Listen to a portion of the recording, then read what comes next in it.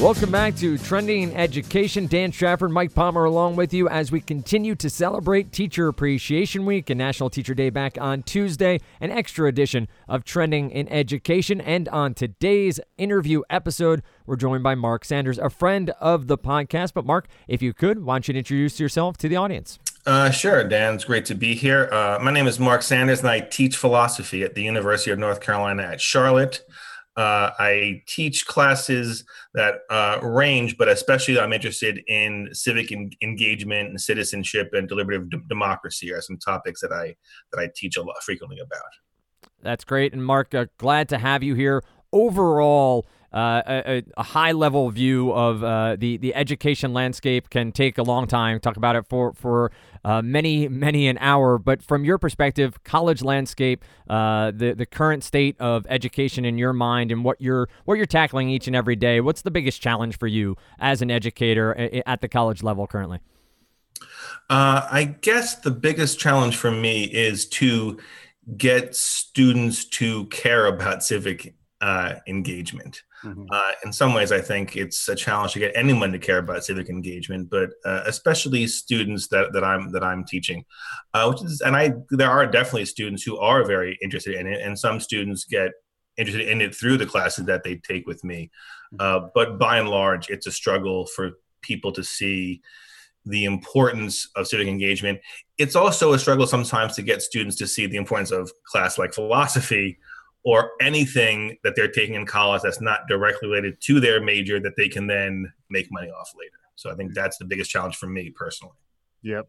Hey, Mark, Mike Palmer here. How are you? I'm good, Mike. Good to see you and hear you. Yeah, likewise. And you're also at Citizen Sanders, right? So if I refer to you as Citizen Sanders, like you'll respond to that. Is that correct? In this context, I will. Yes. Excellent.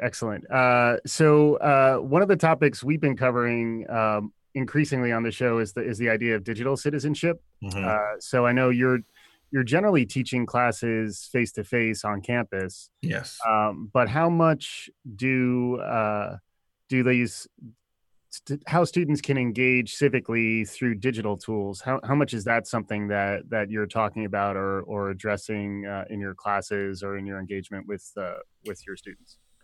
So it's something that I've talked a little bit about in a class that I used to teach, not much anymore, called ethical issues in technology. Mm-hmm. And that was actually an interesting class that we had an agreement with computer science and software information system students. They all had to take that course.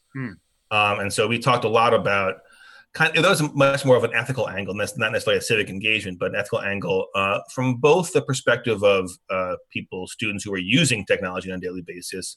But for the computer software students, these are going to be people that are working with and inventing new technologies, and to think about the ethical ramifications of what they're actually doing. Right. So that was one class that I've taught. What I'm interested in now, I teach a class on citizenship, and I'm just now part of a new group, and I'm going to get the title right: Digital Polarization: Promoting Online Civic Literacy, which is a new pilot project that I just got involved with, and I would like to start using some of what they're talking about in my citizenship class. Basically, at this stage, it's trying to understand technology in ways to be civically engaged and responsible. And so the notion of media literacy is just trying to figure out how much can you trust certain sources. Mm-hmm. And Mike Caulfield is the person that gave the first webinar. Cool. About that. And so I would like to take that and put it into my classes. Yep. I don't, because I'm not sure where students are on this, how much they readily understand what sites are trustworthy and what sites are not, and why. So I'm going to be using more of that in my classes. So it's still a face-to-face class, but I want to make more use of students on their own and even in groups using technology and reflecting on it. Yeah. And even thinking about their identity as also their digital presence and their digital identity. And is that something that comes up like social media, as that relates to either civic engagement or sort of a philosophical take on use of social media? Yeah, so there's definitely ethical issues about privacy, obviously, with social media, but also using social media as a conduit or to reach students, right? So, what are students gonna care about? How are they gonna find out about it? And it's become clear to me that the standard way for someone like me is through email. That's how you email someone, they respond, and that's not what students respond to. So I don't think someone of my generation, whatever that is, um, doesn't need to kind of be chasing the latest Snapchat, Instagram, but needs to be a little bit conversant in what social media are. And then it then gets tricky, though. Like you mentioned, I'm on Twitter, and that's kind of out there for anybody to follow me. On Facebook, I can kind of, my rule is to not let any student be a friend of mine until they graduate. Right. And that's just some kind of boundary. So right. I have to be cognizant of that. But I think it is important to understand like what students, where they're going to get their news and to find out about things. Yeah. Because you can use the internet to find out about lots of things, but what are students using it for? Right. Is a question that I'm always concerned with in any of my classes. And you've been teaching for many years now, right? Like on and off. Like I know I remember for a while you had I've known you for years, but there was a Patrick Swayze period, right? When you were bartending while also teaching philosophy. I don't know how your Kung Fu was or how much you were breaking up brawls exactly. Is this like Dirty Dancing Swayze, Roadhouse Swayze? This is Roadhouse Swayze. Okay. Right. Now, the analogy is not quite apt because of my recollection of that wonderful movie is that he had studied philosophy and then had kind of retired or whatever to become right a professor at this Roadhouse someplace. I was doing both simultaneously. I was studying. Right. I was getting I was getting my PhD at the New School.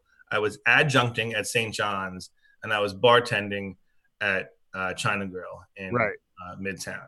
Right, and you're still working on that screenplay, right? Because I think if we add some Kung Fu to it, I think it's a winner. But anyway, you've been teaching for a long time. Yes. Have you actually really right on through the digital revolution? Yeah.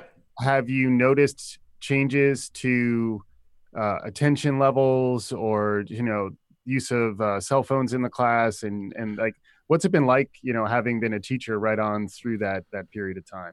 Yeah. So one kind of way in which I'm an old grumpy teacher is that students just don't read the syllabus. I know that's just like a blanket statement that I'm like the majority of students, good students, bad students, they just don't read the syllabus. They require, and now even the syllabus is up and updated online. So it's on, I've used Blackboard, we now use Canvas, and students have access to the class page, and they require like 24-hour notice through an email or something before they know it. And that infuriates me because I feel like that's something that if it's up online, they can be able to go check it. And that's just me being grumpy. But I have changed a little bit in my attitude towards cell phones and laptops in the classroom. I feel like I've had to adapt because at one point I was like, just no electronic devices at all in the class. I still, for the most part, try to say no cell phones. There actually is now something that people use at UNC Charlotte where you're supposed to use cell phones instead of clickers. You can actually turn them on, use that. I haven't used that. I'm sure I will at some point. But I let people use laptops or tablets because most of the readings for the classes are online, and they can use that to, instead of printing up the actual readings, they can use that, and they can use. And my only requirement is that they send me their class notes at the end of class, so that I don't worry. And that has not. Once I made that kind of change, I've found that students with their laptops or devices on are generally as aware of and paying attention as much as students who aren't. I'm still a little iffy on the cell phones because it's much easier to be doing something on the cell phone, and I guess since I can't read something that's online on a cell phone, I don't let my students do it. But so I've adapted to letting more digital devices, electronic devices in use, and I incorporate them into the class as much as I possibly can. And just to clarify, you teach you teach like freshmen at times, right? So yeah, I teach everything from freshmen to seniors. Sometimes I teach. We have a small graduate MA program in ethics and applied philosophy, and I've taught classes that are hybrid classes where upper level undergraduates and MA students can take. I've taught a couple of those classes. Yep. But yeah, I teach upper level philosophy classes and I teach gen ed classes where it's freshmen and sophomores. And any differences around like digital behavior among those populations, or outside of digital, just like the level of conversation you can get into around civics? Like, does it progress, when you're dealing with, say, like freshmen versus more senior students? It's not so much freshmen versus senior students. I think there's some of that. The more the clearer thing is if a student is in the class because they want to be or they need to be or have to be. Yep. And so students that have taken up a philosophy class generally want to be there and interested in the actual topic. With gen ed classes, it's because they're not knocking a box off. This is a writing intensive class. This is a required class, and they have to take it. So I like to teach the gen ed classes that it's a requirement for certain students. So the citizenship class that I teach was a requirement for an urban youth and education minor. And so the entire class is not those two, but those students kind of stand out because they are kind of self-selecting. They chose that minor. They want to take classes about civic engagement as it relates to education. Right. And so and the other students are in there like, this is my fourth, gen ed class that I need to take. And sometimes they're reachable too, but they're the ones that it's more of a challenge. Does that speak to a bit of diversity and inclusion to an extent where you're getting this different mindset of students and almost a challenge to you, but a challenge to the rest of the class to be inclusive and be, a larger conversation amongst people who may not be as engaged on a specific topic? Yes, absolutely. And that's one reason why sometimes I feel like I've already been doing it on this podcast. I've been complaining about these students, but part of why I don't want to just teach upper classes, level class, even if I could. I think it is important to reach those students that are reluctant to care about the things that I think are important. So it's much more of a challenge to try to reach them. Mm-hmm. It's often frustrating, but it is important to kind of keep in practice of saying there's a bunch of people out there that don't think these things that I think are important are. And so figuring out ways to try to reach them is crucial. It also helps to have some students who do see that so you don't get frustrated all of the time. But yeah, that inclusiveness is always important for me in academia in general, to think about what matters in the world and not in your esoteric subject matter.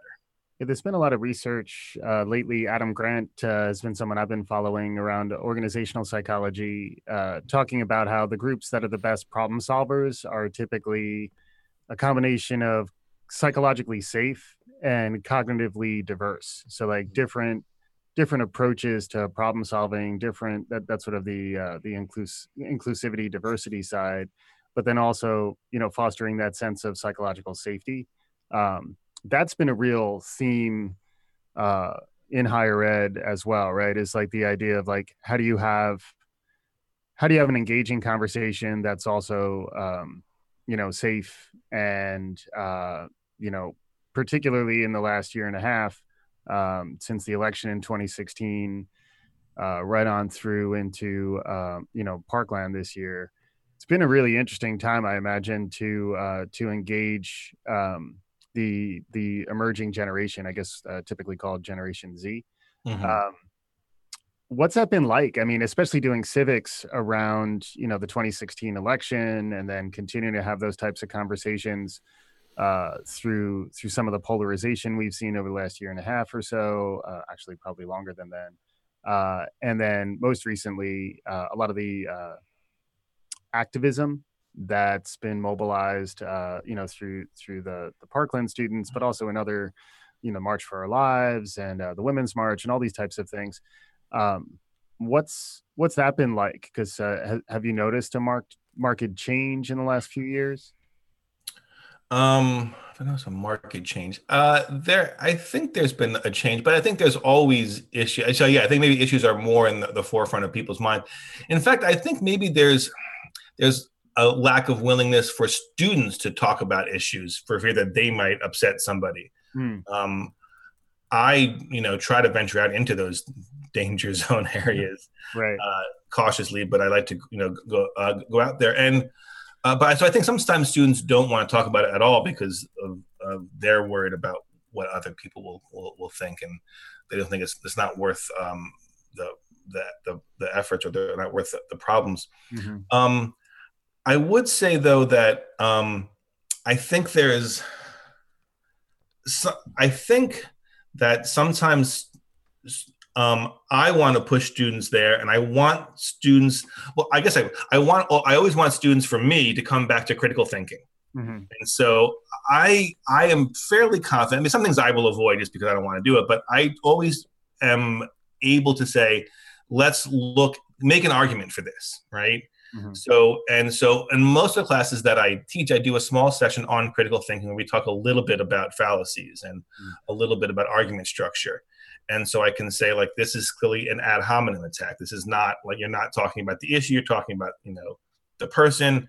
Mm-hmm. And so I have a false sense of security, but I have some sense of security that I can get them back to using critical thinking skills to analyze any argument and any position, so that I am not seen as having a bias one way or the other, and the students aren't getting off track. Now that's a challenge because students don't always like to stop and think about what they're saying. They like to just say things, but that's really one of my goals in any class, to get students to stop and think about what they're saying and why they're saying it. And so whether we're talking about, presidential politics, or the media, or even the gun debate, Right. I'm okay with that as long as they're willing to kind of stop and reflect and apply some critical thinking to the issue at hand. Yeah, and in many ways, it sounds like part of the way you're thinking of your job is you want to provide an environment where those types of conversations, that kind of discourse, can happen, right? Because you're trying to model how to moderate that discourse and how to sort of push the conversation to be a little more critical maybe than it would have been had they not been in your class. Yes, absolutely. I mean, so again, a lot of my students, a lot of the classes I teach aren't technically philosophy classes, and even the philosophy classes, a lot of the students aren't going to go into a career in philosophy. And even a lot of my philosophy majors are not going to remember a lot of the content of philosophy if they go onto a different, career. Very few go on to grad school for philosophy. Right. But I want them to take the kind of critical thinking, analytical skills that you are taught in any philosophy class, mm-hmm. with them in their personal lives, and then whatever they do, that they take those skills and can have better discussions and more productive discussions with others out in the world. Yeah, it's really interesting, particularly when you start talking about the ethical side, how that relates to technology, automation, artificial intelligence, and the future of work. So it wouldn't be a trending in education conversation without talking about robots, mm-hmm. and automation. But do you have any thoughts about that? Because like one of the themes I've seen is that as more and more automation happens, one of the fields that's showing an increasing need is ethicists, and how we actually need more people who can understand how to think critically and then also do some ethical design principles to mm-hmm. prevent bias and sort of encourage, positive use of mm-hmm. technology. Do you have any thoughts on that whole kettle of fish? Sure. Yes, I do. So I think there's a lot of interesting ethical questions when it comes to technology in general, or robots, or AI. And I think philosophers represent a range of views on this. There are some philosophers that are very much, I think, excited about different advancements in technology and AI, and some that think it's the end of the world. Mm-hmm. And then some that think, well, it matters how we do it. And I guess the biggest question for me about really any technology is about agency. Mm-hmm. And I think sometimes people just think, oh, well, we have self-driving cars, and it gets into an accident, and I think well, who's to blame? Who's the agent, right? Or AI, when robots start doing things, and I'm like, as long as it's a programmer, And then people say, oh, the program can kind of be a self-replicating whatever. And Yeah. I still think, but somebody designed that program, and they are in some sense, it's an extension of them. Right. And again, that might be an old-fashioned view, but I think the question of agency and moral culpability is still a question that people in technology need to take seriously. I think that they don't always do that. Yeah. Well, especially because the algorithms frequently are somewhat self-aware, not to get all Skynet, but like the idea that like there's not really someone tweaking an algorithm. It's more that someone designed the algorithm to self-regulate, and then it's just out there in the wild. And that's the part that I find, I mean, obviously you can attribute the blame to the designer, but the designer doesn't even know, like even the ethics, it's almost like first do no harm. Like if you release something into the world that you're not actually going to understand where the algorithm might go, like you probably shouldn't release it. Exactly. Yes.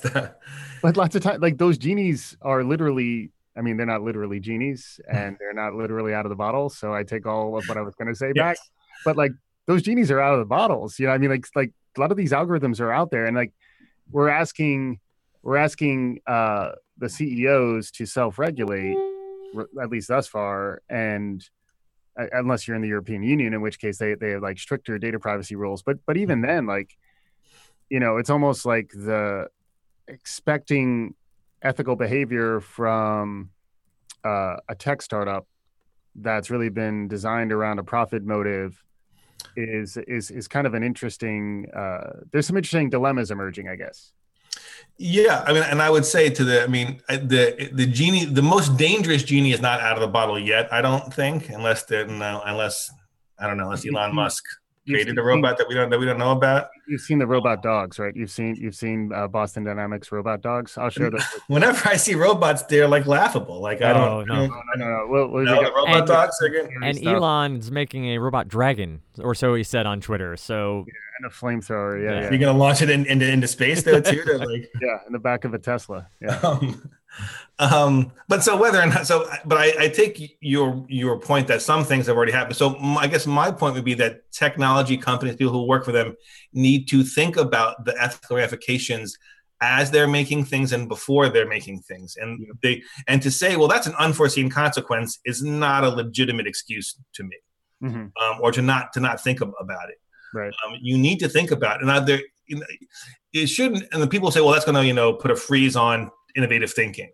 And I don't want it to do that. But if it slows down innovative thinking, I think that's a fine thing. I think it's not.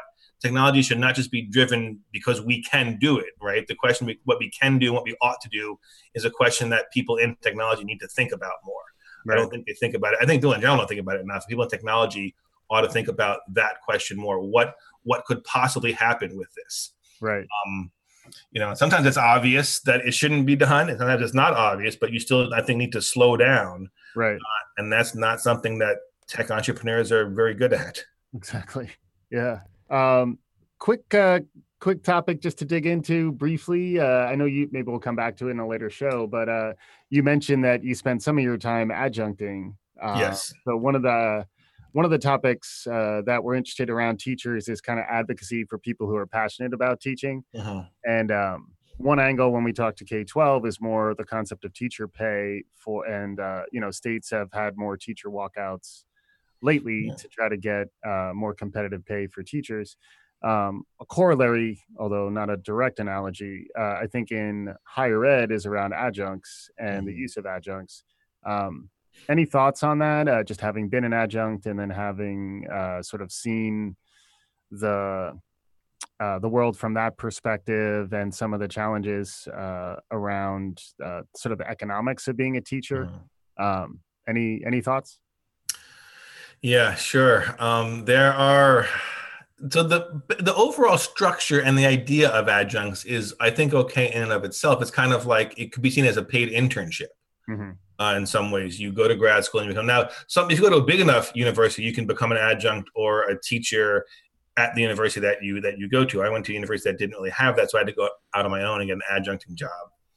And while you're in grad school, so as an internship for a couple of years, I think it's a fine model, and the pay is not good, but that's fine. The problem is that schools become reliant upon adjuncting, and people have to put together careers as an adjunct, and they work at 3 or 4 different universities teaching, 2 or 3 classes at each place, and that's not tenable.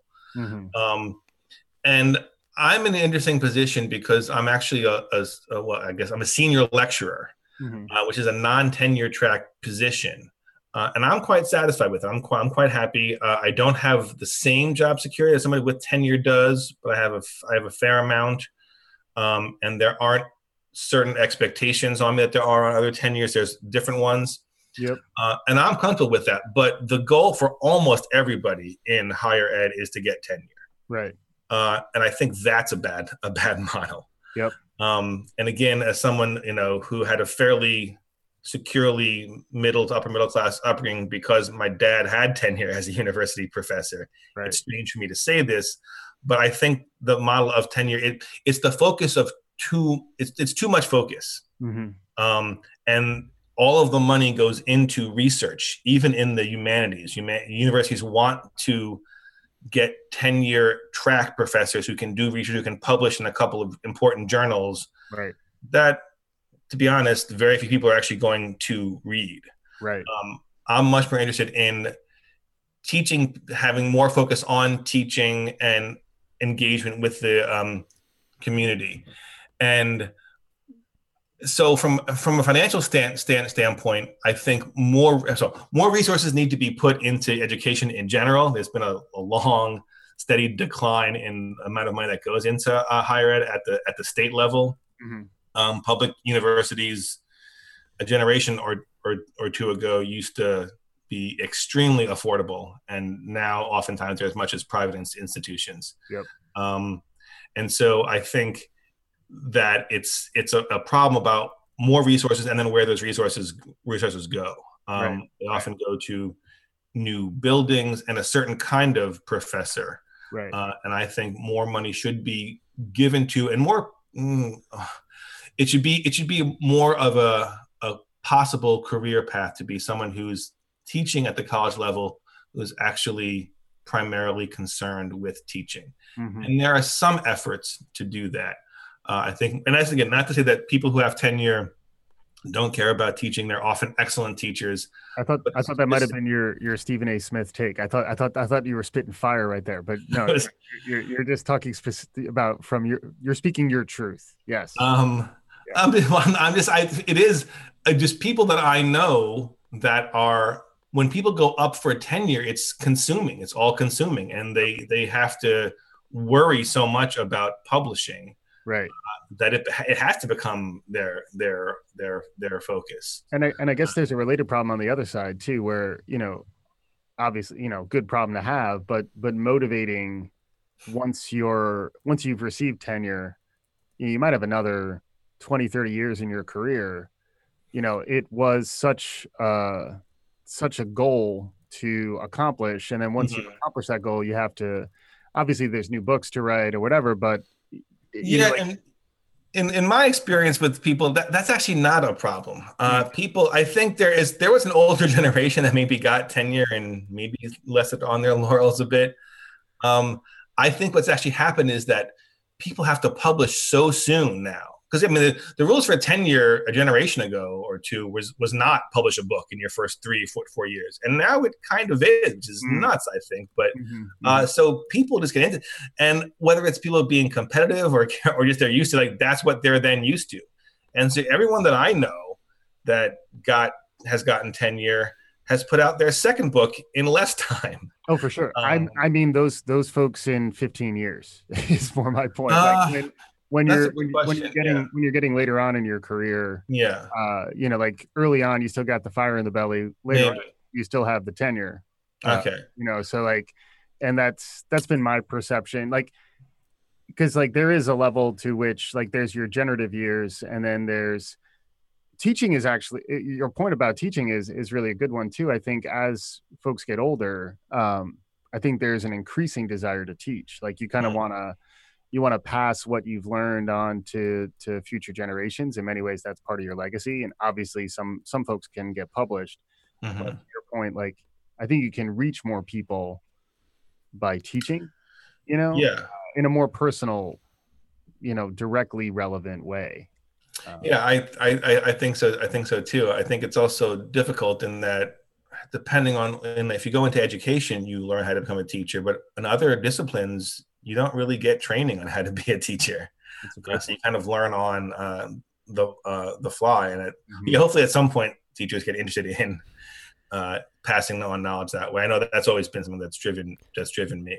Yeah, it's interesting, because that's one thing we do at Kaplan is like we actually train our teachers. Like we spend a little bit of time with that's one of our assets is the ability to train a lot of teachers to kind of teach a certain way. And a lot of it winds up being a little more behavioral too, which is interesting. Like, I don't know how much among university professors there is sort of an opportunity to kind of like try to break down with some depth the tactics that are proving most effective in your classrooms, and how to kind of foster that type of culture.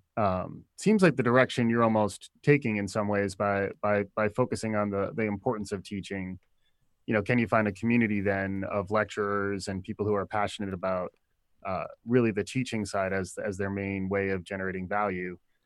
Do those folks get together, and how do we cross-pollinate ideas about good teaching practice? Yeah, and so there are definitely people that do that. There's a Center for Teaching and Learning at UNC Charlotte, and most universities have something like that. And those are effective up to a point. There is issues of disciplinarity in the sense that what's effective for a class in the natural or social sciences might not be effective in a I thought you meant whether you're like go to timeout versus I'm going to take your smartphone away. You meant discipline. Which discipline you're talking about? Yes. Yes, that's how I was talking about interdisciplinarity. Right. Although that's always an issue too. Sure. Can you have coffee in class? Yeah. Well, see, my rule is whatever I can do, the students can do. So I bring. Sometimes I'm always a little shocked. Here's a little bit of a tangent. When the students come in with a fresh hot meal they got, like a rice bowl, and it's like, the whole class can smell that. I'm not sure they all appreciate that. Right. But like bringing in a bottle of water or a soda, like I'm going to do that, so right. Right. Yeah, or maybe maybe a Chianti for you, and that's a little different too. Okay, that's far. See, I was just testing. Yeah, that I would probably stop that. Yeah. But disciplinarity, you were saying like just the way you teach one discipline versus and so when we have these are kind of, so I think it's important to have interdisciplinary and cross-disciplinary ideas, but sometimes it really is, and just like the language that you were just using, I was like, those are interesting words. I'm not sure exactly what all of them mean. Yeah. And I think sometimes I do go to these, whatever they are, the workshops, and I can bring in some of that language and understand what it means, but I can't bring all of it in. And sometimes it just doesn't work. And sometimes I think it's from cross purposes. And so I try to be open about it without being too defensive of my territory, but I feel like everyone's a little defensive of their disciplinary territory. Yeah. So that, but there always are, and there should be efforts to focus on teaching. Yeah, but teaching in philosophy, in particular, is and there actually is an organization that deals specifically with that focuses on teaching in philosophy. Yeah, and I imagine like interdisciplinary teaching too, because like philosophy sits at points of intersection with just about every other discipline, probably more so than any other discipline. And that, there's a philosophy of science, there's a philosophy of technology or whatever.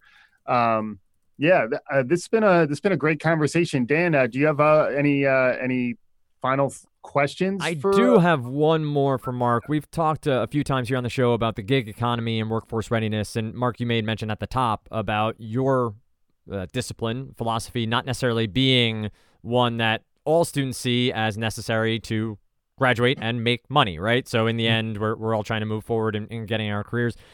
As more and more focus comes on workforce readiness and on getting a job once you're done with college, is that a bigger challenge for you? Has that become like even more of an impediment to who's taking your class and how you're going about teaching?